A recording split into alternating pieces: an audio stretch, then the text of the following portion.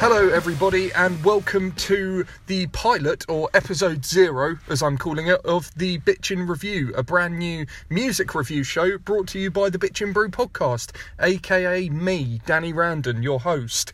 If you're a regular listener to Bitchin' Brew, then you're probably wondering, Danny, what the fuck is this? This isn't the usual programming. And to that I say, don't worry, because I'm still going to be talking an inane amount of bollocks, but it's just talking bollocks about albums that have recently come out, or EPs, just records in general. It's really just a bid to expand the Bitchin' Brew brand into 2019 and kind of bring you that sweet hashtag content. All jokes aside, I really wanted to evolve Bitchin' Brew into a platform not only where I sit down and chat with cool people from the music industry, but where I can also keep you posted on the latest albums and EPs that I've been listening to.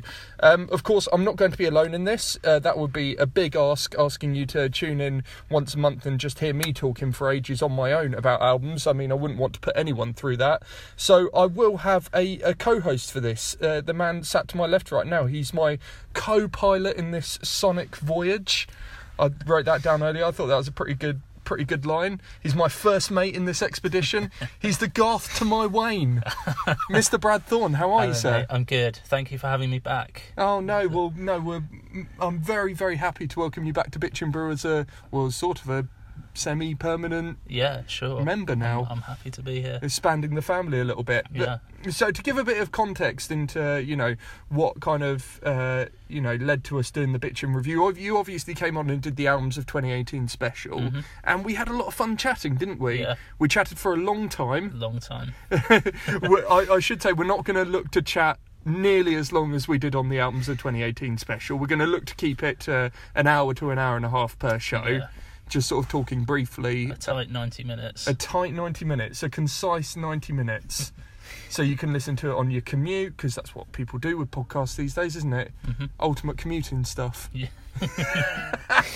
Oh, this is such a strong start. But, this is episode 0, and it is very much, a work in progress. Even the title, The Bitchin' Review, I mean, hit me up on Twitter, at Bitchin' Brewcast, if you think you have a better idea for a title. I too. Bitchin' Review was one of them, and the other one was The Brew Review. But then you don't drink hot drinks, so... I mean, I wouldn't have kicked off. Yeah. It's already called Bitchin' Brew, so... Yeah. I mean, we kind of biz, because to kind of set the scene, we're sat in a car park in Southampton, outside of Wilko. Yep. I've just had a nice cup of tea, because I went to record an episode with Ricky and Toby, the bookers at the Joiners. But yeah, obviously we can't have beers. But we are sat here in my shitty little car. No doubt it doesn't look suspicious at all. No doubt the windows are going to get steamy throughout the course of this recording, and it'll be like Titanic. Let's hope not. You have your hand pressed up like Kate Winslet. I've made this so uncomfortable too much already. Of a peek behind the curtain. Yeah. God, this is a weird start, isn't it? Yeah. Start as we mean to go on. But the sort of concept for this pilot episode, if you can call it a concept, is obviously after we recorded the Albums of 2018 special in early December, we went back and listened to a fair few albums that didn't quite make the cut. We looked at other albums of the year lists and kind of went, might have missed that. And I'd caught up on a ton of albums. So this is the 8 hidden gems of 2018. Whether it's albums that we listened to for the first time back in, as soon as a month ago, or albums that we kind of listened to, then put down and have kind of come back to since, really. Yeah. You've picked 4 albums, or 4 records. One of them's an EP. Yeah. I've picked 4 albums, and we're just going to have a chat about them, aren't we? Yeah. Would you say, before we start, that any of these albums, had you discovered them sooner, might have been a shoo-in into your top 20? One of them, certainly. The others, quite possibly. Okay. Quite possibly, yeah. Yeah, there are a couple of mine that are like, wow, why didn't I hear this sooner? Because, some of these... I mean, they're all we also decided we wanted to be a positive podcast as well, and Mm-hmm. only talk about albums that we feel are really worthy of our time. Yeah. You know, we didn't want to just bring in albums because it's what people are talking about, and for us to go, yeah, it's all right. You know, the new Papa Roach album, yeah. It's all right. Life's too short for Yeah, that. yeah, exactly. I mean, well, no, to be fair, I haven't heard the new Papa Roach album. It could be brilliant. It could be. Anything's possible. But these are all albums that have kind of been quite significant on our sort of listening circulations over the past month or so, for lack of a less wanky phrase. Before we start with that, Brad, because we also want to do some little mini gig reviews as well. Yeah. You absolute bastard, I'm really jealous of right now. You went to go and see Mastodon last night. Yep, they came to the Guildhall in Southampton, and I went along. So the Guildhall in Southampton is not maybe the best venue for sound in the world. Yeah. You may feel differently. I've never been blown away by the sound there. No. Maybe that comes from the fact it's the building isn't sort of built as a music venue. I'm not too sure. So I turned up towards the end of the opening set, which was Mutoid Man. Yeah. So they didn't have Ben Collar on drums last night because he recently had an injury. Ben Collar of Converge. Yeah, I don't think they did. No, because he's broken his elbow, I believe. Really? Yeah, and I think it kind of threw the whole tour into jeopardy. So it's cool to see they were still on the tour. Yeah, very cool. They were fun. They had a real great energy. The crowd, there seemed to be a crowd there for them. Yeah. Which is quite good for 7 o'clock on a Thursday night. The sound, they didn't sound great, unfortunately. No, the sound can be bitty as fuck for support bands there, for sure. Definitely. Cavell Attack were the main support. Yeah. Much better sound-wise. It was still, the vocals were very buried. Okay. And I'm not a massive fan. I think their first album's really, really cool. Not overly familiar with the other stuff. I'm not overly familiar with Cavell Attack on record, to be honest. What I've heard, I really, really love. And I've heard dribs and drabs. They were a brilliant support band, and I can imagine them being main support for any kind of metal band and pumping up the crowd. Well, they opened for Metallica, didn't they? Yeah. When they did when they played in the round at the O2. But I know a lot of people were quite frustrated that they couldn't get there in time into the venue in time to see Cavell it's off Attack. on the way. And then Mastodon came on and really lived up to their name because the sound was just crushing. It was especially compared to the two support bands, where, like you said, the sound can be a little bit off sometimes. Yeah. They just sounded humongous. And I suppose they were what the music industry would call out of album cycle. So the set list was a really, really great mix of kind of older stuff. So they opened with Iron Tusk, which I think is from Leviathan. Okay. It's a really, real nice opener and quite a surprise. And there wasn't really much stuff off of Emperor's Sand. Wow, that's quite surprising. Yeah, I think I had a quick peek, and didn't they only play like a two or three from They didn't even my play memory. Show Yourself, did they? No, they didn't. It was a very unhit laden set. Right, okay. Well, of all bands to do that, I would put it down to a band like Mastodon to mix it up. Yeah, to bring out some of those deep cuts as well. Didn't they have Scott Kelly from Neurosis? Yeah, I was just about to come to this. Guitar? Towards the end of the set, they kind of brought out Scott Kelly and said, "This is our friend, Scott Kelly of Neurosis," and it became Mastodon featuring Scott Kelly, which really sort of changed the dynamic of the set kind of halfway through, and they played all of their songs that they have together on each album, and it was just amazing. It was really great, and it was really cool to go to a gig like that and walk out feeling like you really got your money's worth. You know, when you pay £35-40 for a ticket, and they play this really long set, and you get nice deep cuts and a special guest, and it was money well spent. I haven't seen Mastodon in fucking years, but I've always been told they're a great venue band, not necessarily a brilliant festival band. I've heard that too. I've actually had never seen them before last night, so I was really, really excited. And I've only ever seen them at festivals, and they've been brilliant, but this was like at least 7-8 years ago. Yeah, I think maybe they've got a sound that lends themselves to venues, and they need a bit of an atmosphere. But no, it was really, really great. It was a great way to kick off 2019 in live music. Yeah, I haven't done a gig yet. trying to think of the first one I'm going to be doing. I don't know, but we will be reviewing it on the Bitchin' Review, provided we actually enjoy doing this, because it is a pilot, and you've seen Pulp Fiction, you know what happens to pilots. Right, so should we get stuck in with the first of 8 albums? Yeah, let's do it. Right, so the first album we're going to talk about comes from a band called Fiddlehead. It's a project featuring members from Have Heart and Basement, did you know? I did, yeah. I've done my research. Stop testing me. They're from Boston, Massachusetts. This is their debut album. It's called Springtime and Blind. Came out on Run for Cover Records, I believe, in the spring. Sort of, certainly in the first half of the year. Mm-hmm. I must admit, I went in on this album around the time it came out. I thought, yeah, this is pretty good, solid, upbeat, alternative rock record. There's tons of, like emo, like 90s emo harkbacks. It's, bands like Jawbox. Yeah. I know that their singer Patrick Flynn is hugely inspired by, like Ian MacKay's works, more so the sort of Fugazi and Embrace side of things than like Minor Threat. Yeah, I think Fugazi's a massive influence on this record. This record really reminds me of one of the most underrated bands in the world is a band from France called Sport. Have you ever heard Sport? No. They've got 3 albums out, and only one of them is on Spotify. The other 2 are on Bandcamp. Oh, cool. But it's kind of got that really bright, summery, scuzzy alternative rock vibe to it.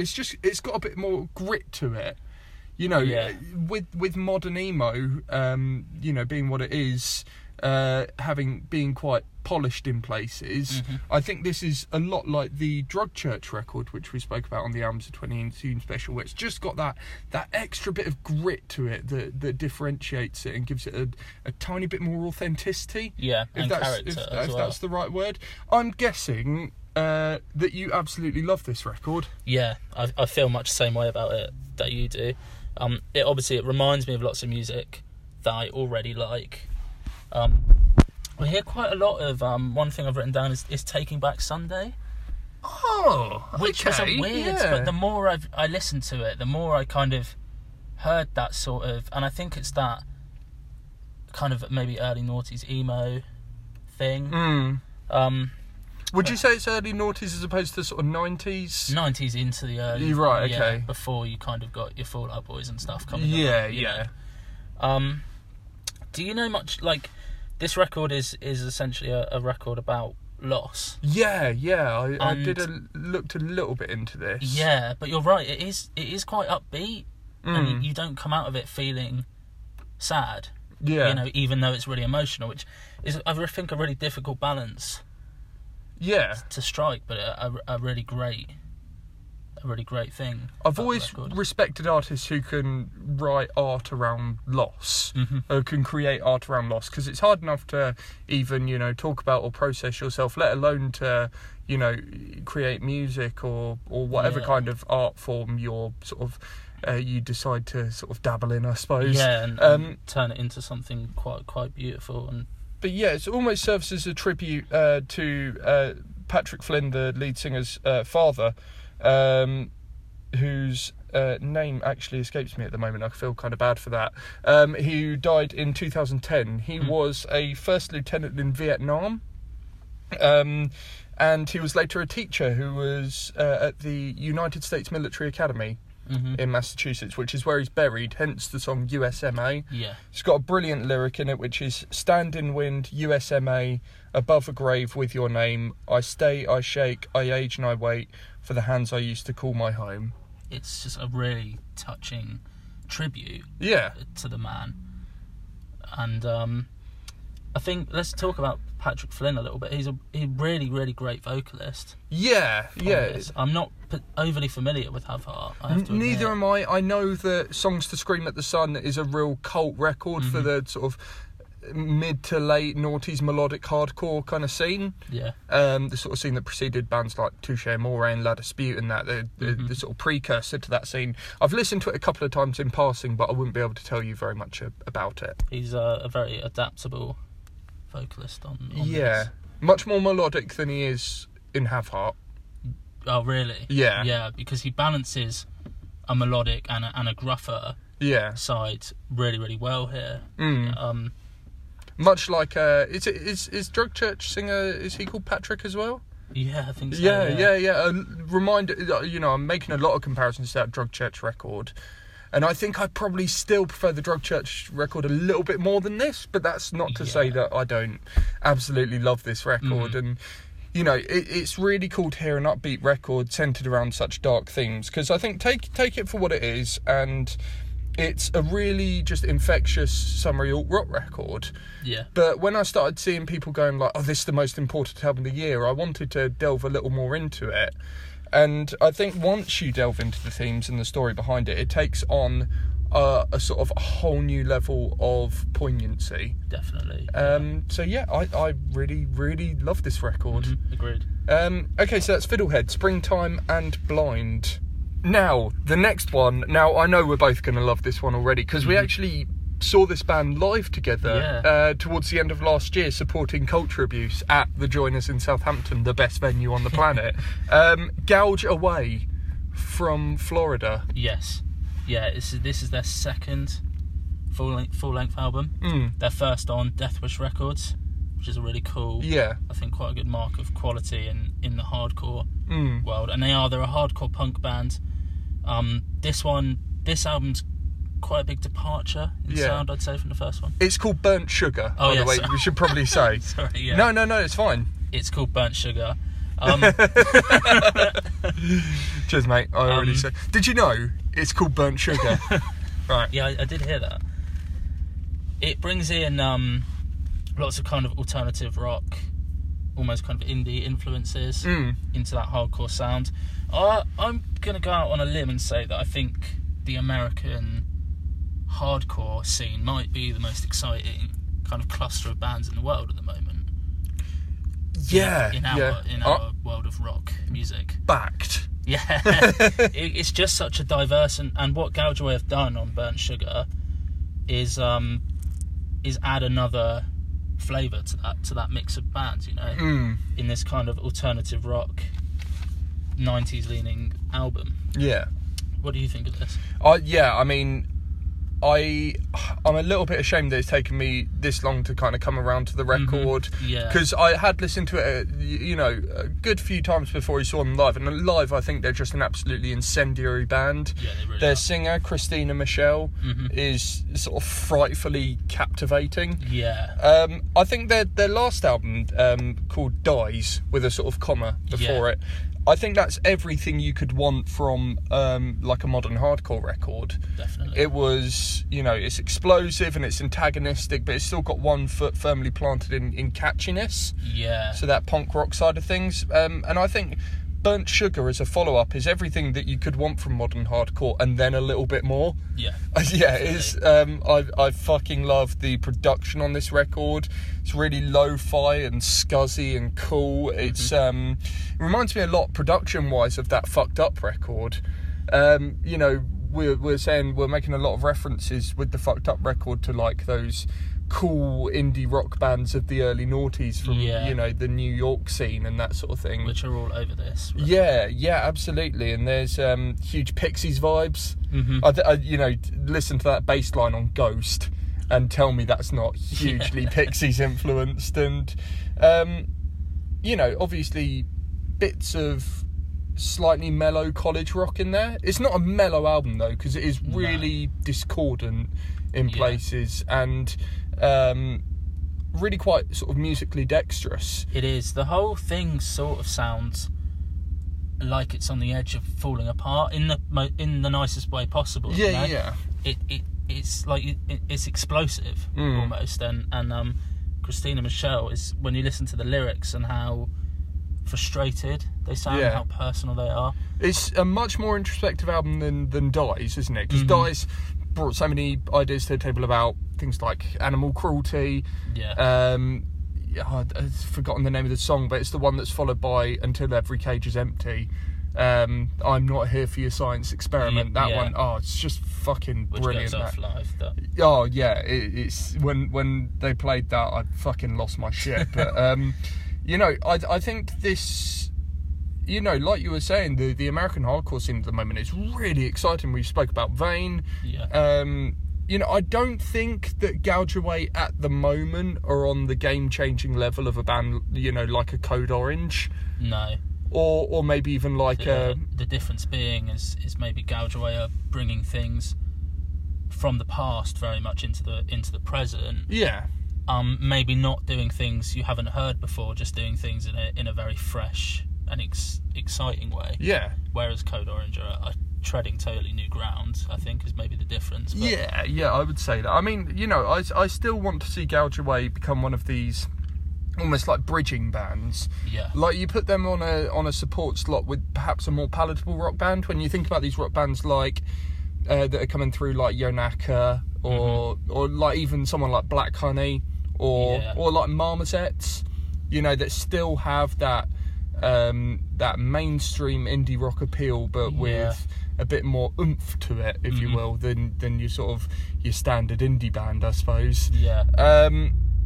I'd really like to see them sort of become a bridging band into the very exciting hardcore scene at the moment. I think this sets them up for a very, very exciting third record, potentially. Oh, God, no pressure. Yeah, and I want to see them back here doing headline shows as well. Are they coming back definitely. at all anytime soon? I hope so. Oh, wait, shit, they're doing 2000 Trees. Yay!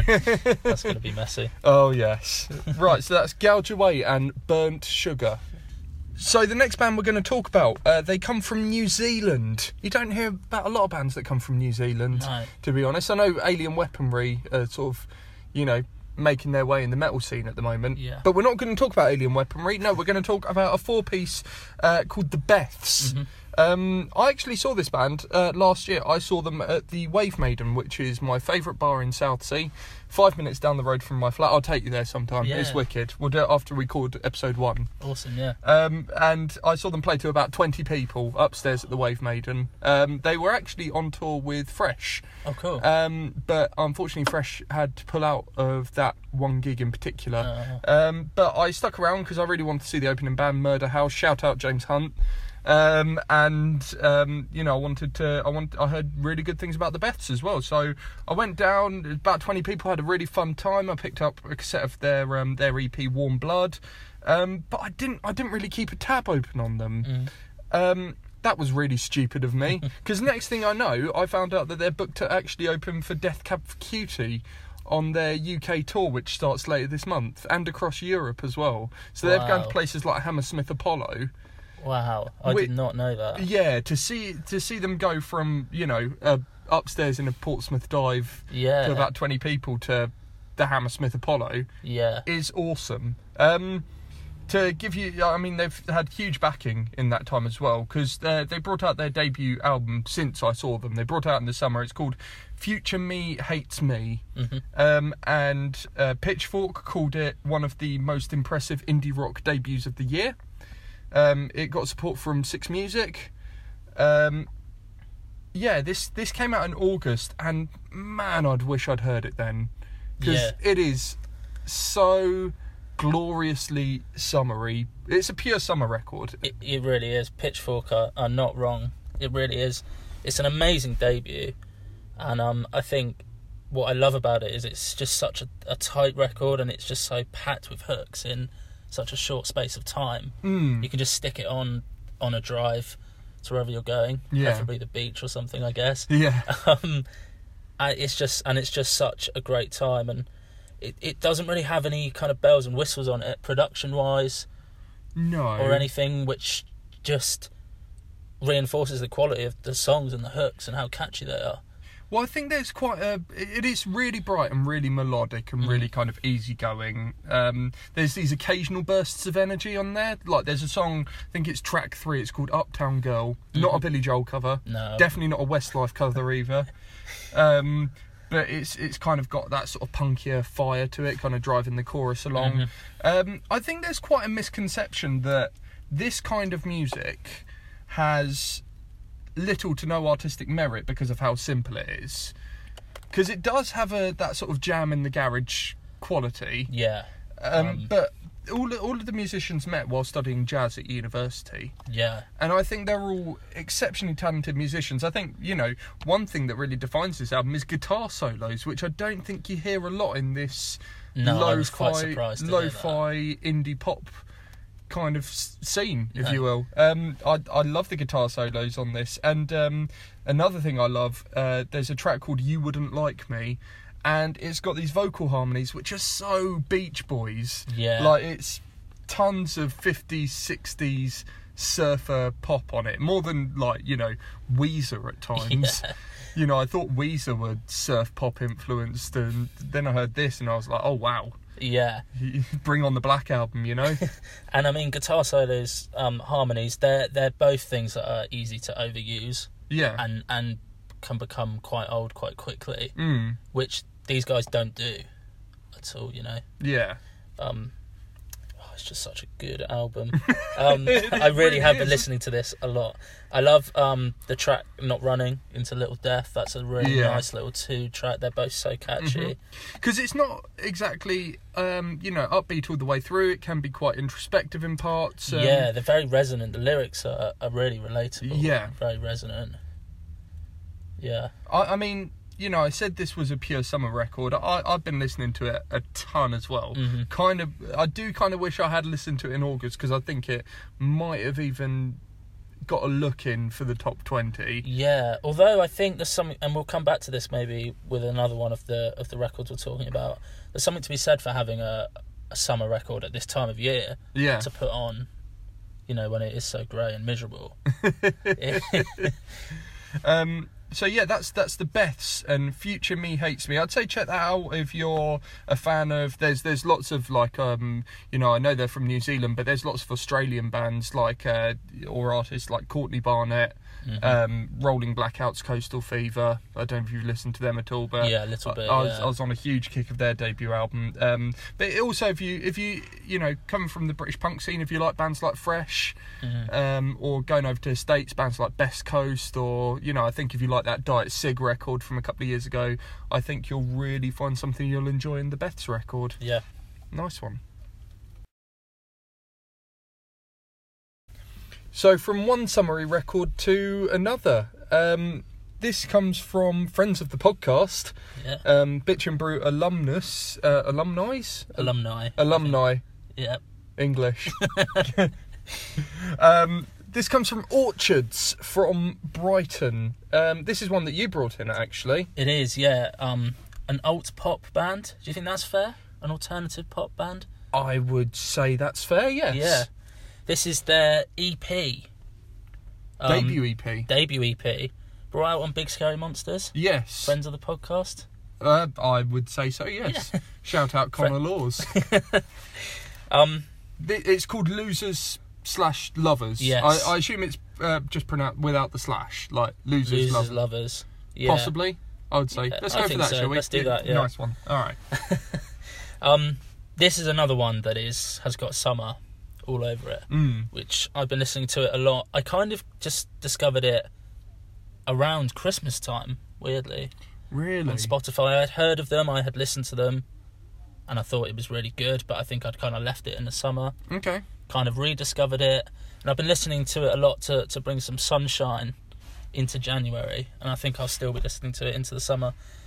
It's just a kind of a really nice guitar pop collection of songs. It reminds me of like the first Foals record. I don't know if you're a fan. Yeah. So something about the mathy kind of guitars. It's funny you say that, because when they came on the podcast, Sam, their guitarist, and Dan, their bassist, lovely fellas, hello lads. They talked lots. We talked lots actually about Antidotes by Foals, which is a record I fucking love Foals. Me too. Me too. And it turned 10 last year, so we were talking a lot quite about it, and the sort of the mathy complexities mixed with insanely catchy. We've used the word indie rock a lot today. I feel like we're putting all the indie rock records first before we get to some dark shit later. So yeah, it kind of does remind me of that that era of indie bands where, okay, there was a lot of shit coming out at the time, but for every 20 wanky disco indie bands you had, you know, like a Two-Door Cinema Club, or, you know, an Asteroids Galaxy Tour, or, you know, like a Lady Hawk, something like that. Yeah. MGMT on that first album. Yeah. I'd say it's slightly, definitely falls, maybe less so the MGMT side of things. But, less electronic. It is very evocative of that era. It is, which I think maybe that just hits the nostalgia button for me massively. Those were halcyon days for Brad Thorn. Yeah, and I think this gets me really excited about a possible debut album. I don't know how kind of far along they are with thinking about that, but I think it promises really, really great things to come. Yeah, I mean, you know, we're talking a lot about it being sort of indie in places. What you're saying about it being an alternative pop record, I mean, it's becoming a bit of an age-old conversation on Bitch and Brew now about pop not being a dirty word anymore. No. I'm quite happy to say, you know, I'm not ashamed at all to say that I fucking love some of the songs on the radio at the moment from, you know, Dua Lipa and Charlie XCX, and I don't know about you, but I have not been able to get Thank You Next by Ariana Grande out of my head. I think Ariana Grande is great, actually. She's really good. I mean, we're not reviewing her album today, but, you know, maybe we'll come back to that one. But that's this is the sort of pop music that I really want to hear on the radio. But I think at the same time, it's damning to call it just pure pop. No, because it's more complex, especially in the instrumentation. But yeah, it's really catchy, and I think these guys could translate to massive stages. Yeah, absolutely. Especially, you know, I think all of the band are kind of young virtuosos, really, so hugely talented. But I think their singer Lucy Evers is an absolute pop star. You know, I haven't actually seen him live in person yet. I've watched lots of videos, and it just looks like the most fun you could possibly have at a show, with some glitter thrown on top of it, which makes it all the more fun. Except for when it gets in our beards. Glitter beard. Have you ever understood the whole glitter beard thing? You go around 2003, there's men with beards covered in glitter. I've never had a beard before. This is quite a new thing for me, so maybe I can't picture you being clean shaven. I have quite a big face. He's got a lovely big face. Anything more to say? I would say this was scandalously overlooked in my EPs of the year, because I love this from the get-go. I would say it's a huge statement of potential, and I am very excited for a debut album. My only gripe, and this is verging on like a petty gripe, is the last 3 tracks, because it's 8 tracks long. It's essentially like a mini album. It's a long EP. The last 3 tracks are just the first 3 tracks they released, but it's their first sort of official physical release through Big Scary Monsters. I would argue that if you're listening to this digitally, I'm not sure what those 3 tracks kind of bring to the table, because I think all 5 new songs, you know, especially songs like Love You Too and Tunnel Vision as well, fucking brilliant.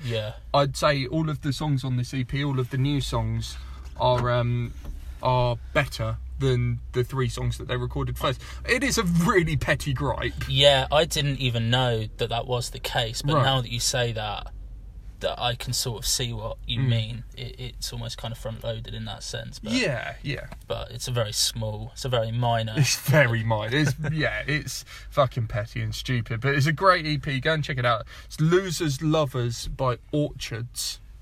So, we're going from 2 sort of summary records back to back to the complete opposite. This is from a trio of women from Reykjavik in Iceland, called Kylan Mikla. This is their 3rd album. It came out in November, and it's called Not Eftir Not, which translates from their native Icelandic tongue as Night After Night. I came across this band because it was in Revolver magazine's Albums of the Year list. Oh, wow. It came in at somewhere like number 14 out of 30. I think Revolver is kind of becoming a real tastemaker in terms of heavy music. And I wanted to bring it to this pilot because I know when we were talking, I think it might have been about It may have been about the Drug Church record, not to bring that one up again, but you were saying about how much you love bands like The Cure. Yeah, The Cure especially are one of my favourite bands of all time. I tend to bring them up whenever possible. I had a big Cure binge before Christmas, because I think I love The Cure, but on a sort of greatest hits level. Yeah. So I'd listen to like Disintegration in full, because I think that was the one that everyone says, "Oh, go and listen to that." And yeah. I think I listened to Three Imaginary Boys as well. But Disintegration especially. So I checked this out because it was on the Albums of the Year list, and it sounded right on my street around that time. And then I found out that they were actually handpicked by Robert Smith to play Meltdown Festival last year when he curated it at the South Bank. And now I'm really fucking gutted I didn't go to that. I mean, I was gutted anyway. That was an insane collection of bands that he put together. So yeah, I mean, from the sort of start of this record, I'm going to go on the record now and just say I'm not going to try and pronounce any of the song titles here, because they are all in Icelandic. They sing in Icelandic, at least for the most part. So the first track is instrumental, and it's sort of this ominous swelling into sort of Stranger Things soundtrack-esque sort of vibes. You're seeing this a lot in modern post-punk and quote-unquote dark wave. It's that 80s. The 80s is all over this. Well, yeah, you think there's artists like Perturbator and Carpenter Brute, where they're far more nostalgic and evocative of like John Carpenter movies and stuff like that. Yeah. But then you've got the darker, more ethereal bands like the Black Queen, Drab Majesty, Cold Cave as well is a good shout. I think from the intro it goes into something far harsher. It's got these real. It's really forthcoming in its synths, and I think the reason it's kind of breaking into the heavier realm is there's a harshness to the vocal delivery. It's got a real imposing nature to it. Yeah, it has. Imposing, unsettling at times. Yeah. I think when I was doing my research, I saw the word synthwave kind of banded about in relation to this album. I don't think it is synthwave at all. I think it's post-punk all over. Yeah. It does have those 80s synths that you mentioned, but I think it's doing a very different thing to a lot of those kind of quote-unquote synthwave acts that are big at the moment. It's got much more in common with The Cure or Nine Inch Nails, even stuff like Joy Division and the Sisters of Mercy and things like that. Yeah. It lives far Tons more in that of dry world. ice. Yeah. And there's we're going to talk more for an artist coming up later on in the show, talking about the live element. There's a real ritualistic element to their shows. Now, I wanted to sort of be very conversational, as I always am on Bitch and Brew, but when I was writing my notes for this the other day, there was a phrase I wrote down, and I was like, oh my god, I've just got to read that out, because I think it sums up this record. I said it sounds like if the three women from Haim gothed up, listened to a load of Bauhaus and Susie and the Banshees, performed a seance and became possessed. And this is the record they made. Yeah, I mean, maybe that's what happened. I don't think Haim have released an album for a couple of years. Maybe that's what happened. Yeah, nearly 2 years now. Oh, yeah, I like Haim as well. Yeah, so do I. Yeah. They're great. Do you like this record? I love this record. I really do. Of course I do. It's a little bit like The Cure, so of course I do. The title track on this album, I think we should mention, it's quite diverse. Yeah. It does change things up. There are some tracks that are a lot more energetic, and there are some that really slow it down and become quite, like you said, ominous. One of the highlights for me, I'm going to try and pronounce this one because I think I'm going to get it right, because they keep repeating the line over and over, is Hvenek Kent's Egg Up. It's like the third track on there. I've probably wildly mispronounced that and offended a bunch of Icelandic people. But we mean well. Yeah, we do mean well, and it's kind of got that not repetitive, but that repeated vocal line, and it's very sort of dance floory. Yeah. And then, you know, sort of goth dance floory, as opposed to, like, you know, Tuesday night at, you know, Oceana or whatever. Yeah. Where do people go clubbing, Brad? I have no idea. Cool, but good. I'd love to see these guys at Oceana.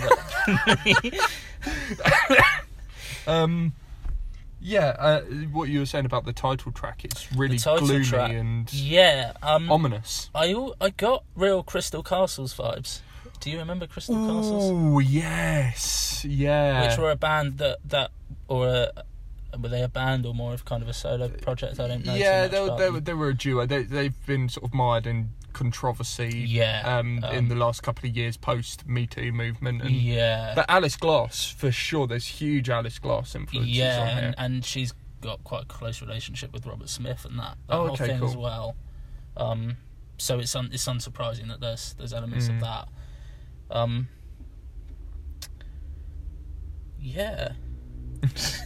You kind of lost for words. I'm lost for words. I really, really do like this. It's a record that I only knew about since you told me about it. So I've had about 2 weeks. They're starting to get traction. Like I said, they're in Revolver quite a lot at the moment. I think, you know, people over here are slowly coming round to them. Mm-hmm. And not necessarily coming round, but sort of waking up to them a little bit. I think they're on tour over here, might even be this month, but I don't believe they're coming anywhere near us. Oh, not Oceana? It's not Oceana, no. I think with an album like this, and with maybe a few of the albums we're going to talk about today, you kind of have to accept that this is not going to be for everyone. No. I mean, it's not an easy listen. No. But I think if you give it time, it becomes really infectious. Mm-hmm. Yeah, and it's so diverse that there'll probably be something for you. Yeah.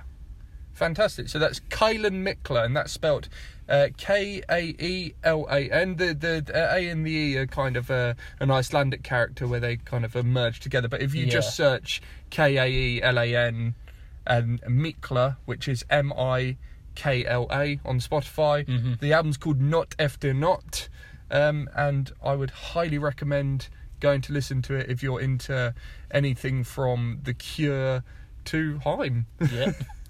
And going to Oceana, which I'm not a fan of. No. But I am a fan of this. I feel like I've really set up the order in which we're talking about these records in a good way, because from Kaelan Mikla we're going into another sort of dark record, really. Sorry, I don't want to give too much away already. This is an album which did come out in 2018, but it's worth mentioning that it was a very small release. It was on CD only in September, on a US label, and it's being repressed on vinyl by the brilliant Holy Raw on March 22nd. It's a band from Arizona, and they're called Holy Fawn. This is their debut full length.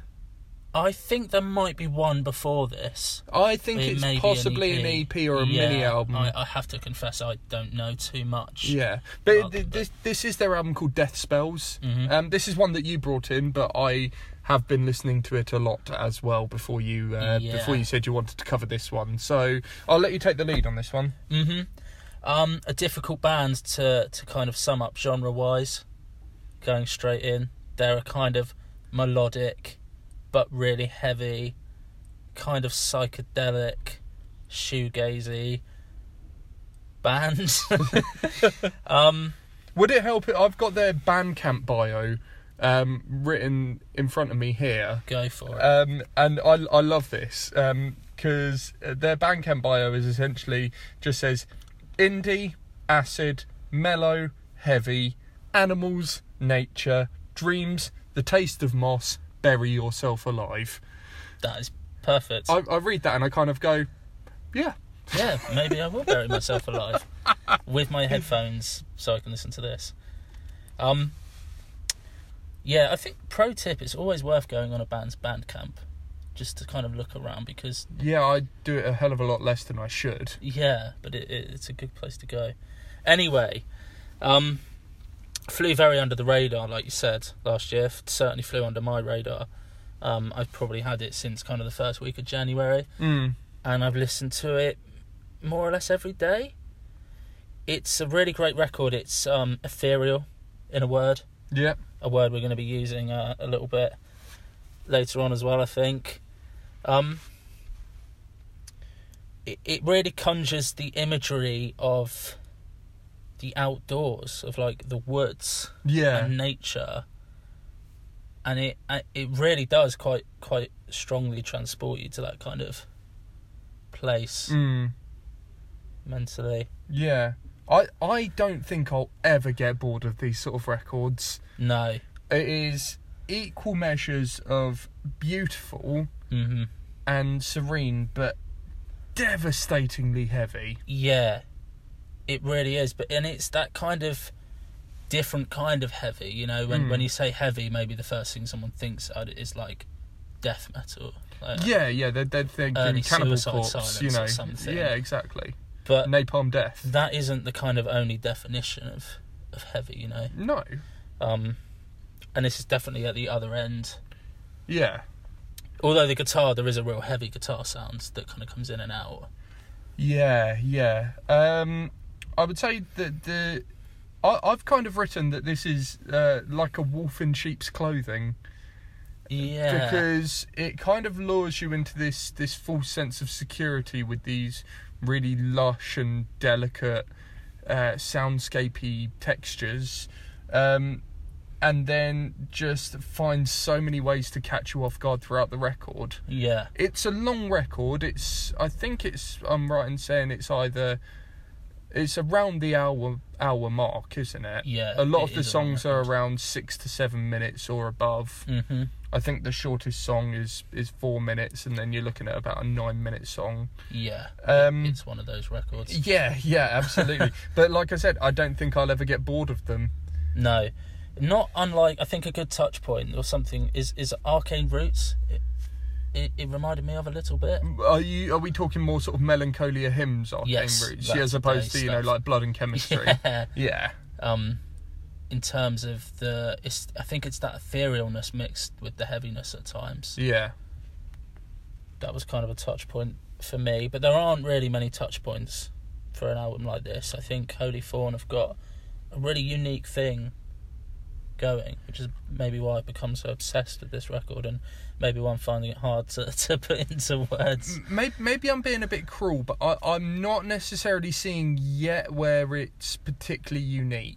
Okay. I might just be being... I've only listened to this record maybe about 3 or 4 times in its entirety, because it is a long record. Yeah. And it's not a record that you can just stick on in the background. Mm-hmm. It really demands your attention. It's what I and Lauren Laverne, I suppose, like to call a headphones record. Yeah. You can't listen to this in the background or in shitty little earbuds. No. This is a isolate yourself and kind of get lost in this record. Yeah, it's very distracting. Yeah. There's I think my favourite song on it is actually the second track called Arrows, which is predominantly very delicate math rock. Almost kind of sounds like you know, like The National, or it's kind of got similar vibes to Foxing. Yeah.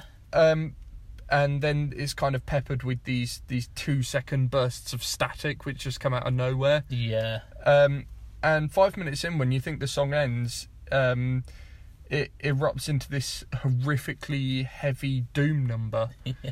And it's just, you know, it's very dissonant and groove laden, and it's just these roaring vocals which are petrifying. Mm-hmm.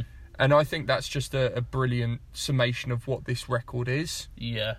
Maybe I'm being a bit unfair by saying it's unique. I really have loved every listen to this record so far, from the very first listen. Yeah. Yeah, I mean, maybe it's just unique, maybe to me, or maybe in terms of the other bands that maybe Holy Roar are bringing out. I'm not sure, but I certainly haven't heard anything like this for a while. No. I think so. I would say this is for fans of bands like This Will Destroy You. Yeah. If These Trees Could Talk. Mm-hmm. Caspian. Yeah. down to things like Deftones, Yeah. Chelsea Wolf. Yeah, I'd say those are some brilliant sonic points of reference. Yeah, that'll do. Yeah. Yeah, I'm not trying to put down this record at all. No. In fact, I don't think I will be able to put it down at any point. Hey, me neither. This is the one that I think would have charged headfirst into my top 20. I don't know about it. Okay, cool. Yeah. Fantastic. So that's Holy Fawn, and it's called Death Spells. Like I said, it came out last year on Whelmed Records, they're called. Came out sort of digital and CD, released through their Bandcamp. But Holy Raw are sort of giving it the re-release, putting it on vinyl, because this is a vinyl record. Fucking hell, it's a vinyl record. And I believe they've got some really nice colourways on double vinyl, and that's going to be out on March 22nd. So when we do the April episode of the Bitchin' Review, provided we're still, doing it at that point, we'll give you a little reminder to go and get a copy of the album on vinyl, because I think that's the format you really want to hear it in. Yep. But you can go listen to it now on Spotify. Yeah, and I recommend that you do. Absolutely. So Holy Fawn and Death Spells. Right, so we've got 2 more records to talk about. This is another one of your records, actually. Teenage Wrist with Chrome Neon Jesus. Yep. Tell me a little bit about Teenage Wrist, Brad. From LA, alternative rock band. This is their debut album. They incorporate elements of kind of grunge, alternative rock, a little bit of shoegaze. Yeah, what did you think about this? I fucking love it. Yeah, I really beat myself up that this didn't go into my top 20. Oh, really? Don't really have a good reason why it didn't. It's a record that's been with me for quite a while. Oh, okay. I hadn't actually listened to this record until you brought it to the table. Really? Yeah. My bad. It's just really strong, massive rock songs. Really great melodies, really great production, kind of shiny, sort of dreamy kind of production to it. It's got this really great thing of the chorus having the name of the song in it, kind of repeated, which is I think a really underrated thing. Yeah, Fall Out Boy fucked that up, didn't they? For everyone. Coming up with these fucking weird song titles that, like, are never actually mentioned anywhere in the song. Sorry, I'm not bitter at all. But it speaks to, having a real sort of simple, catchy hook. Yeah. That can just be a kind of a short phrase. Did you know this was produced by the same guy who did the Culture Abuse record last year? I didn't know that. I know that he's worked with Paramore and Jimmy Eat World and Wolf Alice in recent years. M83 as well. Yeah. Carlos De La Garza. I couldn't remember his name when we were doing the Albums of the Year special, but his name's Carlos De La Garza. I think I actually refer to him as Brendan De La Garza, which is totally fucking wrong, but sorry, Carlos, if you're listening. Probably not. But good job on this record, because fucking hell, it is really good production. Yeah. I read that he was a member of Real Big Fish at one point as well. Really? That's brilliant. Yeah. That's great. Yeah. I wonder if he was one of the members in Basketball. Have you seen Basketball? Yeah, long time ago. Did we talk about this already? I don't think so. Possibly. Maybe. Maybe. Real Big Fish are in Basketball. Yeah. Yeah. So I wonder if he was around. But it is a good film. Don't let that put you off. Yeah, I watched it again recently. It is really great. It's really shit at the same time as well, isn't it? But back to Teenage Wrist. I mean, I don't necessarily think I have anything profound to say about this. No, it's a little bit like, for anyone that listened to the top 20, I said about the Basement record that there isn't an awful lot to say about it, and that isn't necessarily a negative thing. There's a lot to be said for just really great rock songs. I have the exact same thing written down. It has that same appeal as the last Basement record, perhaps with a little more edge than the Basement record. I love that. I've really loved that. Like I said, I think that Basement record is the best record they've done yet as a full body of work. 100%. And I think this album does to me what that Basement album did to you, really. It's really hit a sweet spot. There's Yeah. the opening track, which is the title track, Chrome Neon Jesus. Again with that, line in the chorus. Yeah, exactly. I see what you mean. To Yeah. be fair, I didn't mean to take the piss, but it's got that it's got that sort of piercing guitar melody that just sort of cuts right through you. Yeah. My favourite song on it is Stoned Alone. Yeah. It's got this sort of dense buzzsaw guitars. Yeah. But it's lifted by this wonderfully simple vocal harmony. I love the drummer as well. I talk a lot about the guitars, but the drummer just hits like an absolute thunder bastard. Yeah. I think he has to with those guitars. But... It kind of reminds me, we were saying a lot about the 90s, but reminds me of Taylor Hawkins or even like Dave Grohl, to be honest. 100%. I don't know what I can say about this record apart from it's just fucking great. Yeah, I mean, if you like any of that current crop of bands that are bringing the 90s into modern music, whether it be Milk Teeth, or whoever, you're going to love this. I can't see how you wouldn't. Even like bands like Joyce Manor, or you know what? Listening to this record, I realised something. I realised it before anyway, but every now and again, I just get the thought, I really fucking miss Super Heaven. Yeah, Super Heaven is a big touch point for this. Yeah. I think. Would you argue it's perhaps maybe a bit too close? I see it as Super Heaven are gone, unfortunately. Yeah. We have Teenage Wrist. If I'm more than happy with it. Yeah. And another thing I want to say, it's crazy that this is a three-piece and they can sound this loud. Yeah. I know modern production techniques and all of that and double tracking and but probably got several guitar parts on it, but I'd love to see how they pull this off live. I was about to say that. I really want to see. I bet they're really loud. Yeah. I think, to use generic music journalist phrase, number 11. Yeah. It is an assured debut. Ooh, nice. I'm liking that. Can I borrow your book? No, it's mine. Fine. It's my secret to my success. Not. So that's Teenage Wrist and Chrome Neon Jesus. One more record to talk about. Yep. This has been great actually. I saved this record till last. Purely because I think it's probably going to be the longest conversation we're going to have. Yeah, I'd say so. God, I don't know where to start with this. Well, I suppose I better start with who the band are. Yeah. They're called Heilung. It's a collective of musicians based in Denmark. There's sort of three focal members who are from Norway, Germany and Denmark respectively. And they create what they referred to as amplified history. Yeah. This is actually, I should have said, a live album. And my relationship with live albums is pretty sort of, I don't know, it's bitty. It's bitty as fuck. And not in the Little Britain way.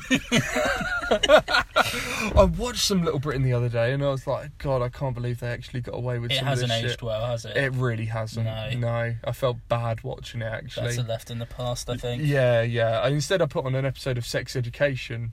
Have you started watching that yet on Netflix? No, I've heard it's fucking great. Things. Check it out. Yeah, it's really good. Anyway, my relationship with live albums, I can really love them. And I think they're a hard thing to pull off. I think City in Colour made a really good live album last year. I don't know if you listened to that one. No, I haven't. It was sort of recorded in theatres across Canada, or like even just like small auditoriums.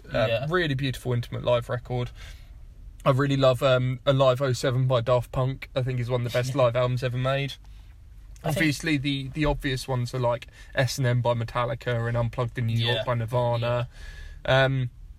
But as far as modern live albums go, I don't think there's many modern sort of classic live albums. I think they've maybe been a bit replaced by the live YouTube video. Yeah, yeah, absolutely. And I should say, this was recorded live at Castlefest in 2017. So that's a sort of medieval/fantasy festival, according to their website, or in the Netherlands. Did you? And it has sort of been filmed in its entirety. Yeah. And put on YouTube. Did you know that this was their first ever show? No. Yeah. I did not know that. I wanted to bring in something today from that really bastard heavy experimental. I suppose you could almost call it the Roadburn scene. Yeah. The Roadburn festival scene, and I think they are playing Roadburn this year. Oh well. And it's like we were saying about heavy earlier.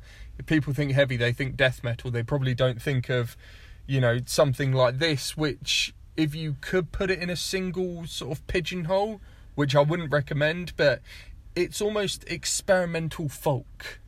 Yes. Yeah, that's what I'd call it. Yeah. I mean, do you want to... Brad, I've been dying to ask you this for the last sort of 2 weeks since we've been planning this. How do you feel about this? Conflicted? Confused? I'm dying to talk about it and maybe get some way to deciding how I feel about it.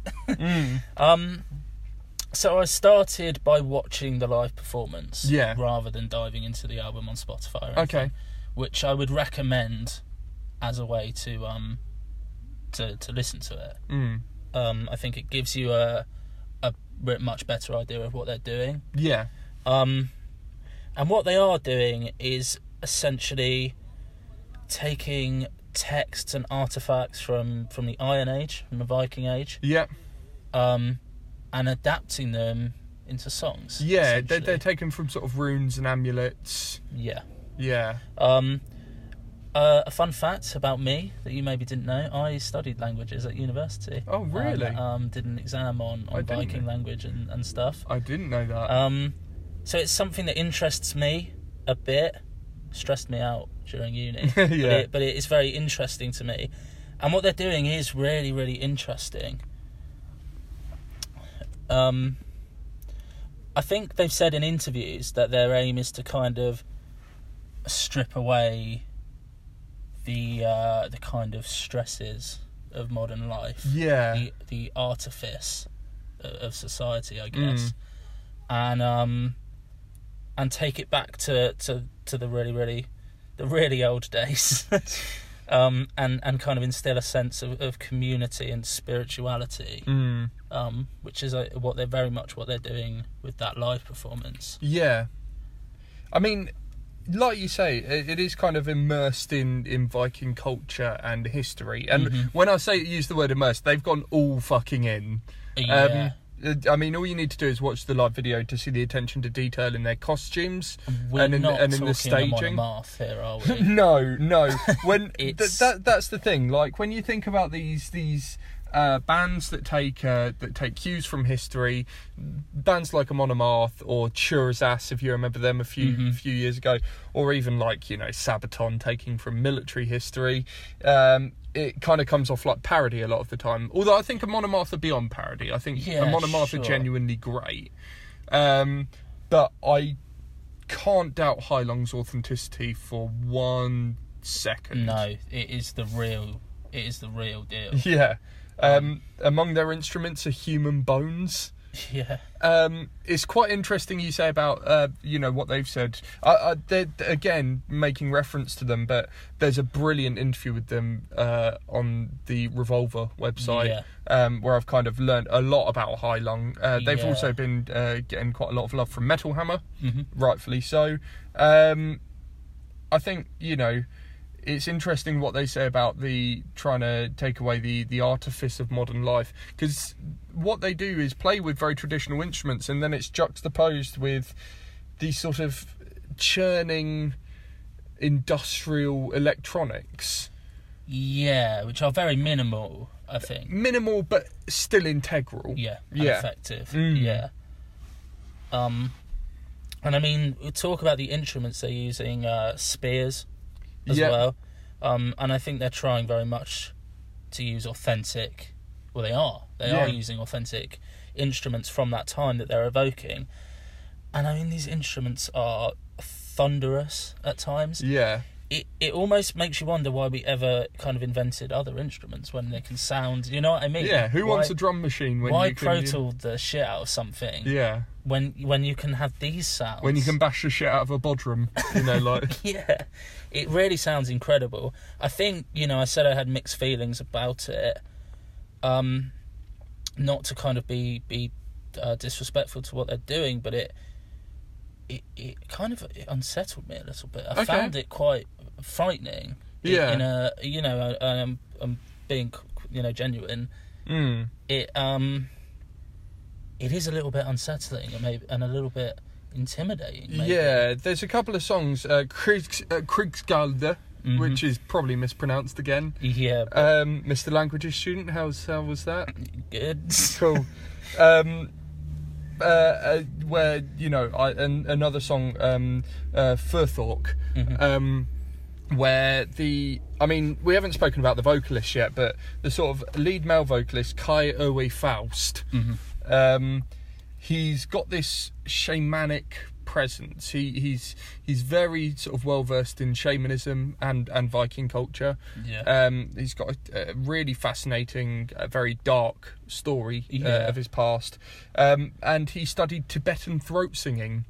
Yeah. Because he's got this very deep, unsettling, I don't want to say gurgle to his voice, but it is a very guttural, heavy voice without being like a sort of a death metal growl. Yeah. He kind of calls it heavier than death metal. It is heavier than death metal. In terms of the range and how low he can go with his voice. How low can he go? Sorry. I don't know what... That is not something I was expecting to hear. Viking Limbo! There's the episode title. Yeah, write it down. I've completely lost my train of thought, Danny. It is heavier than death metal. That doesn't even make sense. No. Sorry. But on the sort of songs I was mentioning earlier, Furthok, you do need the visual reference for some of these songs, because he's sort of almost it's very ritualistic throughout, from the very beginning with the chanting, the sort of the recital of the we are all brothers, and and birds and trees and stones and wood, and I'm paraphrasing here, but he's sort of performing these shamanic magical rituals, and it's almost like he's being possessed. Yeah, that's very much so. When it gets really scary. Yeah, it's scary to watch, let alone to listen to. It is. I'd be really interested to see what somebody... Did you listen before you watched the video? I listened before I watched. Did it... I wonder if we come from it, in different ways. I found it completely captivating from the start. That is one thing that you can say about it. It is really captivating. Yeah. And it just pulls you in to what they're doing. We haven't spoken about the female vocalist. Yeah, Maria Franz, who also has a really otherworldly voice, but on a totally opposite end of the spectrum. Yeah, the contrast between her and Faust's vocals is... I think the vocal work on this... Spoken a lot about the instruments and the electronics, but I think the real standout on this, on a sort of sonic level, are the vocals. Yeah, especially when you think it's all done live. Yeah. It's mind-blowing. It really is. The high notes that she can reach, and the sort of... the enchantress presence that she kind of has throughout this record. Even when she's not performing, if you watch it, there's a song called Alfred Haiti, which translates as All Father. Yeah.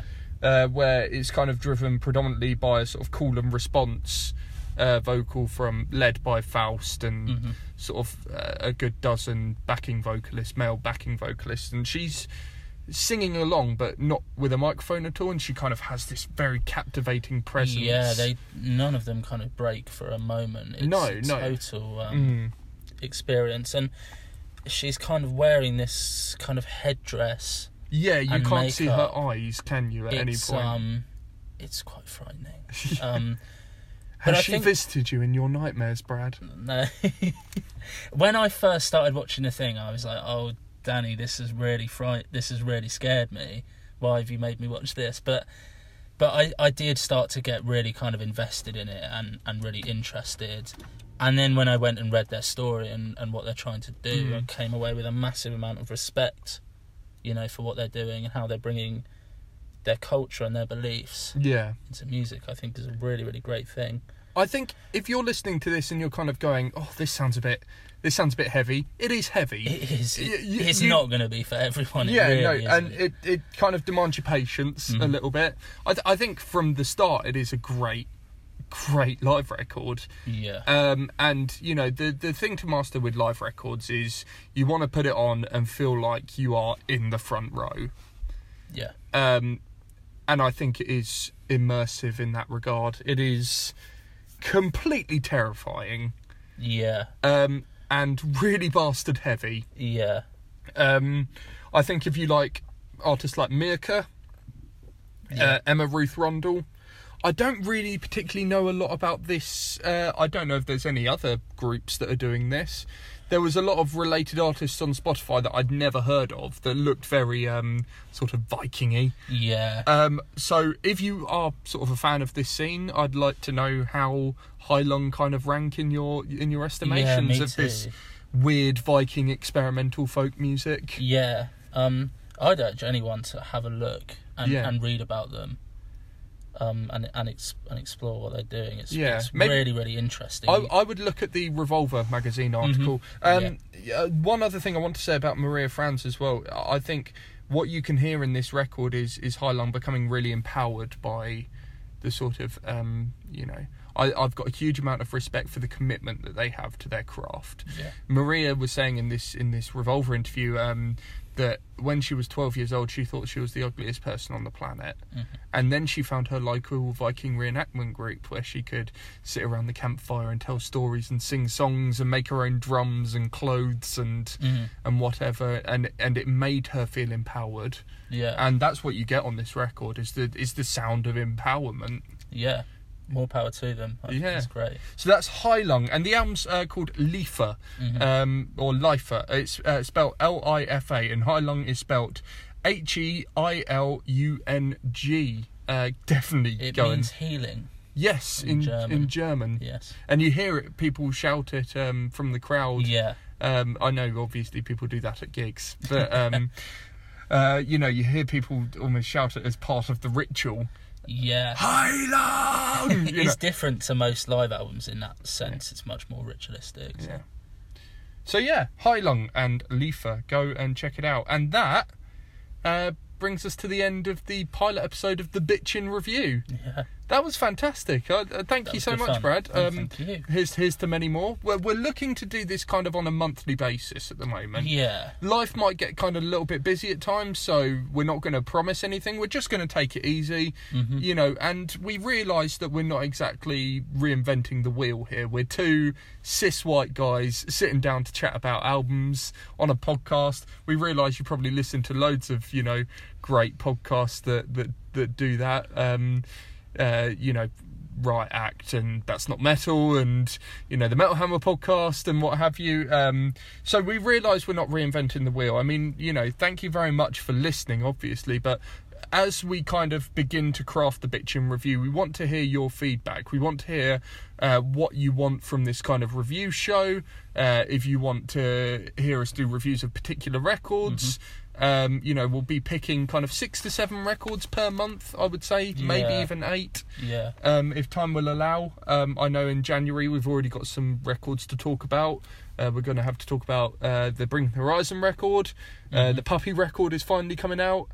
Fever 333's album came out today. Yeah. Oh God, loads of stuff. The January episode will be coming up in February. If Brad hasn't sort of been creeped out by my weird Titanic references, and the fact that my trench coat has become slowly unbuttoned throughout the recording of this podcast. I've been subtle about it up until now. Can I go now? Yeah, of course. But I want to hear your feedback. Thank you very much for listening. As always, subscribe, review, rate, subscribe on Apple Podcasts, SoundCloud, Spotify and Acast. Apologies to any Acast listeners that had trouble listening to the Enter Shikari episode, by the way, because some gremlins got into the account, but it's back up now, so you can still listen on Acast, or Spotify, or SoundCloud, or Apple Podcasts. If you're listening on Apple Podcasts, then leave a sort of a positive review, a 5-star if you will. It doesn't have to be 5 stars if you don't think this has been a 5-star show, but I think it fucking has. Yeah. I mean, if you don't like it, maybe keep it to yourself. Yeah. Or tell us. Just fuck off. Don't tell iTunes. Yeah, we want to. All jokes aside, we want to hear your feedback. Yeah. We want this. We want to, use your feedback positively to grow. This new venture, and just have a bit of fun with it as well.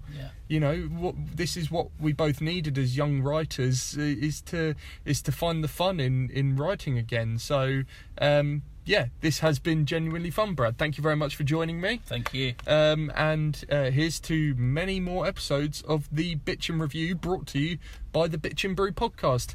Cheers, folks. Bye bye. Do you want to say bye bye? Bye.